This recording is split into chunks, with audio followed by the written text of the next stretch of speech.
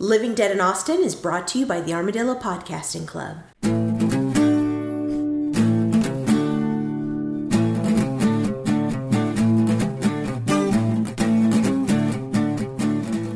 The sun's going down in Midnight, Texas, and things are about to get weird. Hello there, you're listening to Living Dead in Austin. We're reading Charlaine Harris's Midnight, Texas series. I'm Alice Sullivan. I'm Jeff Lake. And I'm Michael Sparkman. And today we're reading chapters 7 through 13 of Day Shift, the second book in the Midnight, Texas series.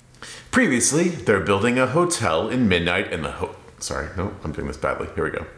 Previously, they're building a hotel in Midnight and the locals are perplexed. On the one hand, tourism is great for a local economy. On the other hand, the town's dark secrets. I mean, you can only stash so many bodies in the usual spot before people start to notice. Also, Manfred Bernardo takes his show on the road and runs straight into multiple suspicious deaths. You almost have to wonder if it's just a him thing. At least one of the murders has followed him home, though. I guess no one in particular is upset about the victim. It's her jewels that everyone is after, and the mysterious water bottle that has conveniently disappeared. Excellent. Yeah. Chapter 7, Point of View, Olivia. She's very upset with all the press attention on Manfred. Yeah, she doesn't like people being around. She's going out for a snack, and then the house is swarming with press. This is, I feel like for a person in her line of work, whatever that is, reporters are bad for business, you know? She's really good at computers. That's true. That's her skill. And so is Manfred, I guess? It's Googling, right? Yeah. Bobo's got her number, though, that she killed those people in Dallas. Yeah. It's funny because like clockwork, everyone just gathers in the pawn shop. It's just like, as soon as there's something happening, they're like, oh, time for a town meeting. Mm-hmm. They don't even have to call it, you know? Yeah. And the Rev is there. The Rev is there along with this new mystery boy and Fiji. Mr. Snuggly introduces himself to the boy whose name is Diedrich. A totally normal He's very name for a kid. Mysterious, and he says something, he smells something that the Reverend verifies. Mm-hmm. Yeah. Was he smelling maybe Lemuel or something? Lemuel's not... Yeah, but he lives downstairs below the pawn shop and he works in the pawn He shop. smells Lemuel having been there. Oh, maybe, yeah. He smells like a really handsome store proprietor. I didn't know if it was maybe like oh man, this is going to be really like Fiji saw Bobo and he smelled some reaction or something. I see. I was like, I don't know, man, you know? And the Rev was like, yes. That happens a lot here. It's like Perrin in Wheel of Time. He's got his wolf senses. Maybe he's a wolf. Yeah. Oh, maybe he's a wolf. Yeah. Maybe he does have the weird eyes, right? He's got the purple eyes. Mm-hmm. Oh, that's true. Yeah. I think it's funny that Bobo and Fiji are like, hey, kid, you know, you're welcome to visit anytime. And Olivia's like, I would like to take you bow hunting. Like she was racking her brain for things that kids like to do, and she's like, that's where she landed, I guess. What would I have liked to do when I was that age? Let's go hunting. I mean, if you were an 11-year-old boy, doesn't the idea of going bow hunting with a cool older woman sound amazing? With a very attractive older woman. Honestly, yes. Hell yes. Absolutely, yeah. Sign me up. I would get up at 5 a.m. for that. Uh-huh. Olivia thinks back to the first time she came to Midnight. She just had some sort of job past the pawn shop and met Lemuel. Yeah, a little history there. Yeah, so we're learning a little more about her. The Rev is anxious to see Lemuel, who's in New York trying to find a translator for those books. So we don't know anything about these books, right? No, just that Lemuel's been looking for them for a long time. Bobo had them and didn't realize Lemuel was looking for them, and they're in a language that Lemuel is not familiar with. Yeah. I mean, Lemuel is 150 years old, something like that? Something like that, yeah. How many languages does he know? That's a good Well, question. he's been living in Midnight for 100 years. I was going to say, a language he doesn't know. I mean, He's Spanish, right? Spanish and Texan, you know? I don't know. It's but yeah, he's got to get those books translated somewhere. They might just be in German, I guess. I don't know. I assume they're just manuals for the remote control on his TV, and he hasn't been able to get CNN on for 10 years. I mean, to him that might be magic, right? Yeah, right. He's old. He doesn't know how this stuff works. Let's find someone who can translate this. And he only has the French language version of the instructions. Yeah, that makes sense. I think it's funny that they kind of all agree that something needs to be done about this, and everyone decides that Olivia is the one who has to deal with it because she's a thief. Yeah. Sure. But yeah, it's she kind of agrees because she also realizes that no one else here is capable of dealing with situations. Yeah, the Rev orders Olivia to find Rachel's missing jewelry so people will leave Manfred and Midnight alone. Yeah. Yeah, to protect Midnight and also the kid, because he doesn't want the kid to get any attention. Right. Mm-hmm. And they're all kind of wondering what the deal is with this kid. Yeah, everybody's wondering. Joe seems to know what he is, and like the kid is aging quicker than normal. Yeah, okay. I assumed he was a were-tiger. Is that a thing about weres? I don't remember this being a thing with weres. That they grow extra fast? Yeah. Well, tigers, animals, they mature super fast, right? That's The true. were tiger grows to I don't know about were tigers. A regular tiger grows to maturity in like 1 or 2 years, right? Yeah. Oh. I mean, horses, you drop them and they come out of their mom and they just have to start walking. That's true. I don't know. You hold the saddle by the mom so the horse comes right out of it. Catch it on the saddle and wrap it around. Yeah. They're good to I'm go. pretty sure that's how that works. Yeah, pretty sure you're right. Yeah. Mm-hmm. Chapter 8, Olivia speaks with Manfred about finding the jewelry. They kind of discuss why Lewis has it in for Manfred and figure out that the jewelry must be hidden in Rachel's house somewhere. Yeah, I guess Olivia's there to gather intel, and apparently Manfred not only visited the house, but has memorized the layout of the house. I know Not at all I suspicious. don't know anything about thievery or assassination, but here's the exact layout of everywhere I went, and here's where I think the most likely hiding place for those jewels are. And he draws a map for her. Yeah, He okay. literally draws a map. Yeah, okay. Yeah. Olivia just wants to deal with this the way that she knows best, which is killing everyone involved and being done with it, but apparently Manfred's not cool with that. Member's like, yeah, you're like, I just don't think we should kill the guy, and she's like, why? Why should we not kill him? I mean, it seems like that's all the problem, right? Hey, would it? Sure. I mean, the mom dying did not solve a problem. It created problems, right? Well, that's just because nobody was there to make it look like an accident. Wait, I guess it was. The mom dying was an accident. Whoopsie. Nobody was there to murder her and make it look like an accident. That's true. It was not a convincing enough Yeah, accident. it was the wrong kind of accident. It was her dead husband went through the psychic, went into Rachel, took her soul, took it back out. Yeah. Yeah. Yeah. Yeah, natural sweet. death. So yeah, given that Manfred won't let her just kill the guy, she's going to handle things the hard way, which I guess is, solving a mystery. Yeah, boring. Ooh. Chapter 9 is from the point of view of Joe Strong. Diedrich has a weird accent. Fiji has kind of adopted him. So Joe Strong does not recognize this accent? No. That's weird. Why? Because this guy screams angel, right? Oh, Joe wait. Strong. Really? You think he's an angel? Absolutely. That's Joe and Chewie are both angels. That's what I'm. Wait, I've what? never been more sure of anything in my life. I'm looking at Alice. See if your face reveals anything, because Wait, you know. wait. I'm curious. What's your supporting evidence? Well, the main thing is that Halloween party where They both dressed as angels. where they both like dressed as angels, and Manfred was like, "Those are very realistic looking wings that they flew in here on." Oh yeah, I actually forgot about that. Yeah. Throughout this chapter, Joe thinks about how he can see dead people all the time, Yeah. and he even lists them. Like, there's that dead person. There's this dead person. This homeless guy that walks around all the time. No, what's up with that? Just normal. Yeah. So But I think it's funny that Joe and Chewie immediately leap at the opportunity to take advantage of the time-honored tradition of unpaid child labor. They're like, "Come on over, kid. We can put you to work at our shop for zero money." I think anything is better than hanging out with the Rev, though. It's probably just like sitting in that bare church looking at each other. I cannot imagine that the Rev knows anything about how to take care of a kid. Yeah. I think they even mentioned the fact that he's dirty, like he hasn't had a bath or changed clothes. I assume that's he's not dirty. That's what he looks like after the Rev licks him down. Oh, yeah. That makes sense. Yeah. He's like, I just gave him a bath. I don't know what you're talking about. Diedrich doesn't have a weird accent. He's just got like a hairy tongue from burping. Oh. They go to home cooking. Madonna really wants somebody to take over at the Gas and Go. Teacher's been working there full time. Yeah, because the previous people who ran the Gas and Go had their kid murdered and then for some reason didn't want to stick around. I mean, it's not murder. It was a public execution. Oh, sure. Is that not a murder? I mean, I guess morally, maybe. I mean, what? Yeah, where does a murder become an execution? There wasn't exactly a trial, right? An execution can still be a murder. Yeah, true. I think it is.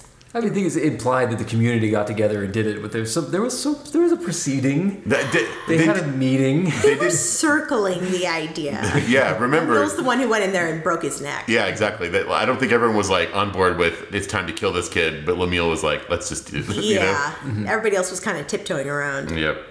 But I guess that's how that worked out anyway. Yep. The kid also mentions that his people age differently than others. Yeah. Yeah, so whatever he is, the kid's aware of the fact that he's not a normal person. Everybody who comes to this goddamn town has to have a mystery. I know, right? Yeah. Also, he mentions how he really likes the town because it doesn't have many people, and you can see danger coming, which is, again, totally normal kid thing. The terrain is flat. Yeah. Totally normal kid thoughts. And they dodge some reporters coming in. Chapter 10, we're back at Olivia. She's in Dallas. She gets past Rachel's housekeeper, Bertha, by pretending to be a home health care representative. Yeah, I think this is hilarious. She just bluffs her way in without any, she's so confident. It's kind of a D&D plan, right? Yeah. She's walking in holding a phone saying, I'm with the phone company. And everyone's like, okay, sure. Yeah, it's like, Mrs. Goldthorpe hired me. I'm here. And they're like, oh, she's dead. Oh, that's a shame. Can I look upstairs? And it works. Yeah, she bullies / lies her way into meeting Rachel's daughter, Annelle. She gets to search Rachel's restroom, but not anything else. Yep. No good discoveries there, right? No. As she's leaving, Lewis confronts her. He's an enormous asshole. I think it's funny that she only just barely resists the urge to kill him, like on the spot. She's like, I really want to kill him. Yeah, she would have, except the gardener was watching. Yeah. I mean, look at the guy. He's basically begging for it, right? Although, I mean, I guess I always side with the bad guys in these books, but Lewis is right.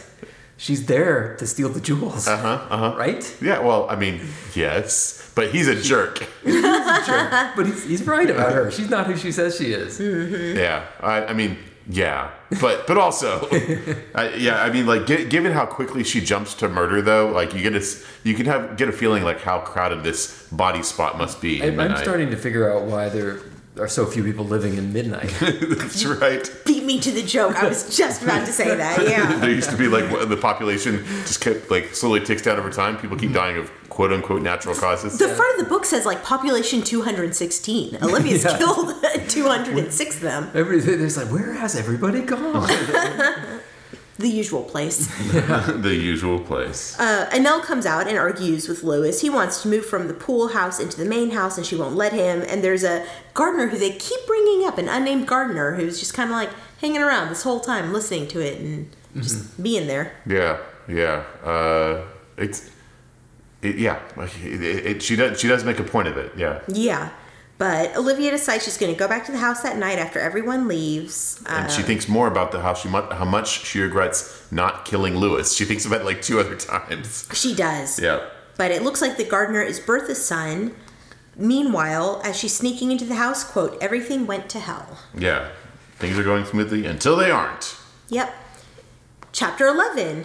We're with Manfred, who gets a sense that Olivia is in bad trouble and fighting someone, so he drives to Dallas as quickly as he can, calling Lemuel along the way. It's probably a good call. Like vampires, they deal with situations way better than humans. Mm-hmm. Well, I mean, better, like more directly. Yeah. It's just not your problem anymore. Maybe that's a better way to say. Like, if you don't want it to be your problem, just call the vampire in. It's not your problem anymore. Oh no, a tornado hit the house. You never have to think about it again. It's probably better if you never think about it again. Meanwhile, Olivia is trying to figure out the identity of the man who has captured her. He calls somebody named McGuire saying, I've got her. Olivia kills him and takes his phone. Yeah, it's she immediately when she hears the name McGuire, she knows who this person is because at first she's biding her time and waiting, but then at that point she knocks him down and stomps on his throat. Yes, McGuire is her father's right-hand man. Yes. Yes, but she makes it back to the motel. Lemuel is there. He has no idea why that guy was there and how he found her. But neither of them have any idea why that guy was there or how they found her, Olivia. But she does hear the guy's phone. She gets a phone call on the guy's stolen phone and hears a voice that she knows, and he calls her Isabel. Yeah. Which I guess might be her real name. I guess. Yeah. But yeah, Lemuel seems to be aware of the whole situation in terms of like her dad and stuff. Doesn't seem surprised by any of it. Yeah. And then I guess they bone, like that's Yeah, important. that's what's implied. Yeah, yeah. It's good boning. Yeah, Vampire D. They both just killed a guy. No, wait. She killed a guy and he covered it up. Yeah. So it's time to get down. Yeah, yeah. Yeah, that's the foreplay. Chapter 12, Manfred is talking to Olivia. She thinks that her father's people saw her in the background of the news coverage about the deaths of those people she totally killed like a few days ago. Yeah. And they figured out she'd been at the Goldthorpe house. It's not real clear. It's a bit of a stretch. It is. Something about there's also something about like facial recognition software, maybe. Maybe, yeah. I guess. But the implication is her dad is like very rich and powerful and has ways of finding her, and she very much does not want to be found. I was astounded at how much information she gave Manfred. Like this is a very like un-Midnighter conversation, right? Yeah. Yeah, like she's telling him everything. Yeah. Yeah, does she admit she killed those people? Yeah. Absolutely. Yeah. I mean, I think that she assumed that he already knew, and he already knew. So well, yeah. But yeah. She tells him the whole deal, and I guess maybe it's because she expects that maybe he's going to come after Manfred now. Yeah, she warns Manfred that her dad may come and check him out. Yeah, and none of that would be ideal for the people of Midnight. No. Yeah. Olivia tells Manfred to hold a seance and ask Rachel or Morton to tell them where the jewelry is. I mean, in retrospect, that's a really obvious solution to this problem, right? No kidding. Like, I mean, they were talking about the jewelry with her dead husband when this whole thing started, right? Yeah, that's the thing he does. Yeah. That's his thing. The thing he does, Yep. indeed. So they're going to have a seance with Joe and Chewie. My first thought was like, what? Joe and Chewie? What? Why? Why not Fiji? Why not Fiji? That was like, she's like across the street and she's the most magical person they know, right? Mm-hmm. By now, yeah. Yeah, I don't know why they didn't choose Fiji. Except Olivia doesn't seem to really like her. Oh, maybe, yeah. Yeah. And everyone likes Joe and Chewie. Yep. Yep. Chapter 13 is Joe and Chewie. And yes, Jeff, like you mentioned, they just see ghosts all the time, every day. Oh, yeah, they think it's weird when people don't. Yeah. I guess that's why they're in Midnight. Like, at least there's only a few ghosts. There's a point right before this where Manfred says something like, I'm not really sure what they are. And Olivia's like, they're gay. It's like, oh, okay. It's not a big deal, man. They're just two nice gay guys, dude. But yeah, they also seem to see ghosts. And they both think that's normal. They both see ghosts and they both don't think that's a big deal. No. Yeah. Oh, I would hate that so much. Seeing ghosts all the time? Yeah. I mean, like, if you, I imagine you get awesome. used to it, right? Would it? I mean, history. Like, I you mean, could do you have see privacy? history. Like, can you poop without They don't ghosts see around? They don't see the ghosts see you. Oh, that's true. Did the ghosts see them? I guess the ghosts probably do. Probably, right? The ghosts probably don't want to go in the bathroom with you, right? Like it's as awkward for them as it is for you. I don't know. Maybe they missed the earthly experiences. Honestly, I think pooping is probably not at the top of that list, right? I mean, know. like eating a steak. Yeah, like I want to watch you eat some barbecue. Sure. There's a lot of negatives to being the restless dead, cursed to roam the earth forever. But one of the positives, you don't got to waste time in the potty anymore. That's right. I mean, it's wouldn't be my first pick, right? But they do like immediately accept the invitation for the seance, and discuss their powers. So I mean, like, I guess this is why they were chosen. They can see into the past as well. Yeah, that's right. Which is super cool. They imply that they just know the past all the time. Yeah, they can see Yeah. into the past, and they discuss though how Chewie will, as he says, go mad if he ever sees the future. So Joe promises he won't. So I guess that's a thing they can do. Yeah, interesting. Yeah. They also talk about Fiji. They mention her. Is it her grandmother? Her aunt. Her aunt. That's right. Her aunt Mildred, who's still haunting the house, and that Fiji is more powerful than anyone, than any of her ancestors. Yeah. Joe saw Mildred, Fiji's dead aunt, quote, letting Hattie Barnes in the back door. Wait. That's what he says. I think that, I don't know why I thought this, but my mind immediately filled in that Hattie Barnes was a black lady. Yeah. And then letting her in the back door. She was doing business with her in the old days when that was secret. So because they said she's being progressive by doing that. You're totally right. That actually makes a lot of sense. Okay, Yeah, I was yeah. very curious. I was like, is this like a spiritual back door? Or is this like a in the past? Like, what's going on? Okay, that makes That more makes sense. a lot more sense. Yeah. Yes. So they have the seance. Rachel is summoned. It goes super well. I was does. not expecting it to be this easy. Yeah. But they start doing the seance, and Rachel's just like, "Hey, how's it going? Sorry about my son, guys." Yeah.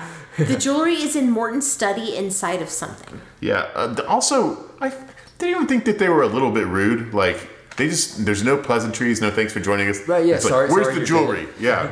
Where's Yeah. the jewelry? That's Yeah. like literally the first thing to say to her. Right, yeah, she didn't, I mean, She's a good sport about it, but I think they could have done better with this. Yeah. It also weirdly bummed me out because Manfred also brought forth the spirit of an Indian woman who was trying to tell something, but nobody knows her language anymore, which really bummed me out. Yeah. Yeah.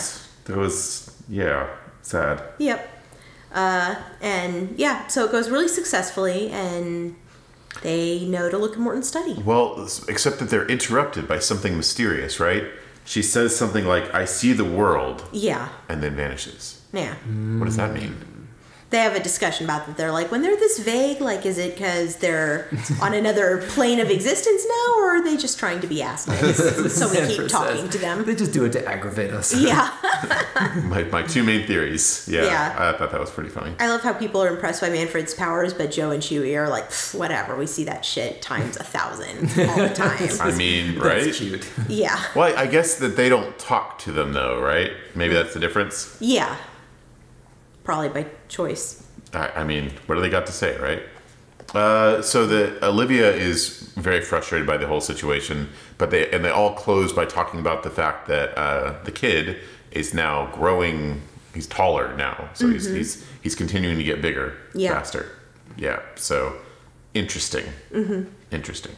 Right, that's it for this week's episode. Next time, we're going to be reading chapters 14 through 19 of Day Shift, the second book in the Midnight Texas series.